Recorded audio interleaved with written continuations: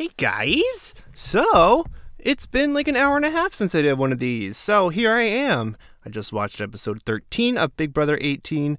This is Broadscast, your friendly neighborhood coming to you from the closet under a poster of Raina James from Nashville podcast breakdown show of Big Brother 18 and whatnot else. Okay, we come back after Tiffany put up her roadkill nomination, which was Corey, and then go to 30 minutes prior to that happening, and they're all sitting there, and Tiffany's talking smack to Paulie and going, "Oh, you're so intimidated by me. Look, you're so intimidated by a girl." I'm like, whoa, this is super aggressive for no reason. And Paulie goes, "I'm bred for this." And then a little thing comes up on the TV that goes, #bred for this. I'm like, ooh, but like low-key breed somebody. So Corey gets put up on the block from the roadkill, is sitting in a room with Frank. Corey's yawning, could not be more bored. He goes, "Oh, feels so bad being on the block. It sucks so much."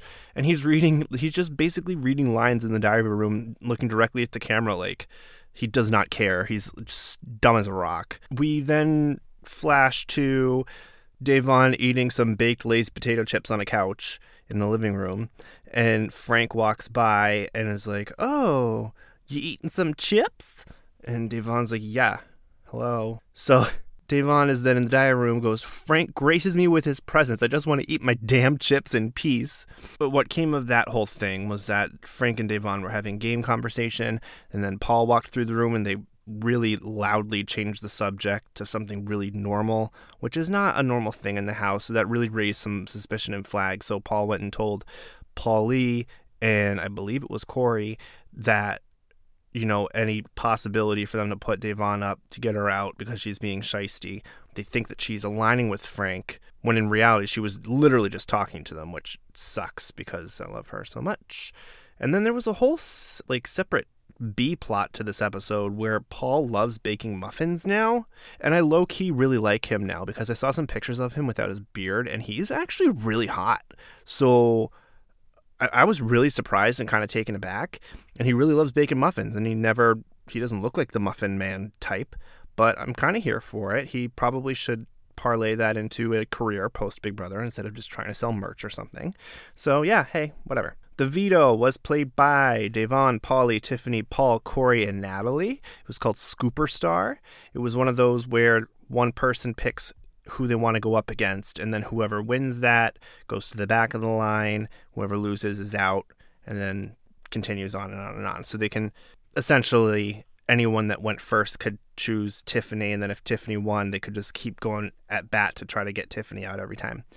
Turns out it didn't have to take that long. Corey was up first, picked Tiffany, and what happened was there'd be 3 ice cream cones on the screen. There were life-size ice cream cones, and depending on the color of scoops in the order on the 3 ice cream cones, you had to move these huge person-sized, almost, ice cream scoops, and you could only move one at a time, so it was a puzzle. Corey keeps staring at Tiffany as if he's going to take her answer, but he's just staring at her like mouth agape, and Paul's making fun of him in the diary room, just like mouth agape. Like, what are you going to gain from this? Like, she's not doing anything right. What are you doing? You're so stupid. So Corey beat Tiffany, Paul beat Natalie, Paulie and Day went against each other, even though Da'Vonne was trying to ask to go last. And then Da'Vonne was out. Corey beat Paulie because Paulie threw it to Corey so that he would at least have one win under his belt. And then, even though it looks kind of bad that Paulie lost to Corey on a mental challenge because he's blatantly dumb as a brick. And then Tiffany told Frank about the Fatal 5 all-girl alliance because just trying to sabotage Da'Vonne's game. Frickin' rude as all hell. So I couldn't believe what I was hearing. It was insane. She's not loyal. I hate her. I can't. You're not supposed to hate anybody, but I just cannot stand the girl. And she needs to get out. I really hope she goes tomorrow. I really hope. So the veto ceremony comes. Corey obviously gets himself off the block. And then the roadkill winner secretly nominated Da'Vonne. Da'Vonne gets up there, sits down, hugs Natalie, whips her hair, and hits Tiffany in the face with it. And it makes a little I love the sound editors, as I said in an earlier episode of Broadscast. The sound editors put a whip like a cracking whip noise as soon as it hit her face, and she just looks at her out of the side of her eye and goes, pissed. And then she's in the diary room and goes, so then Dave Vaughn goes in the diary room and goes, Tiffany, you're just a cheap knockoff version of your sister, and then flips her hair again, and they do the whip crack noise again. I was losing it. Laughing. It was awesome.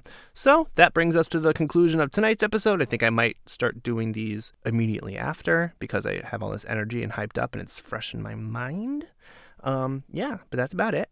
I will not have tomorrow's episode or the Battle Back episode up until Sunday because I don't get home from this Austin trip until Sunday afternoon at 3:30. Then I have to come home, and I got to come home and take a shower and watch 3 hours of Big Brother before the next episode. So maybe it'll just be like 4-in-1, 3-in-1. I can't count right now. 3-in-1 episode Sunday night, because we will have a new HOH. We'll have somebody out. I'll have somebody back from the Battle of the Block thing. Battle back, battle whatever.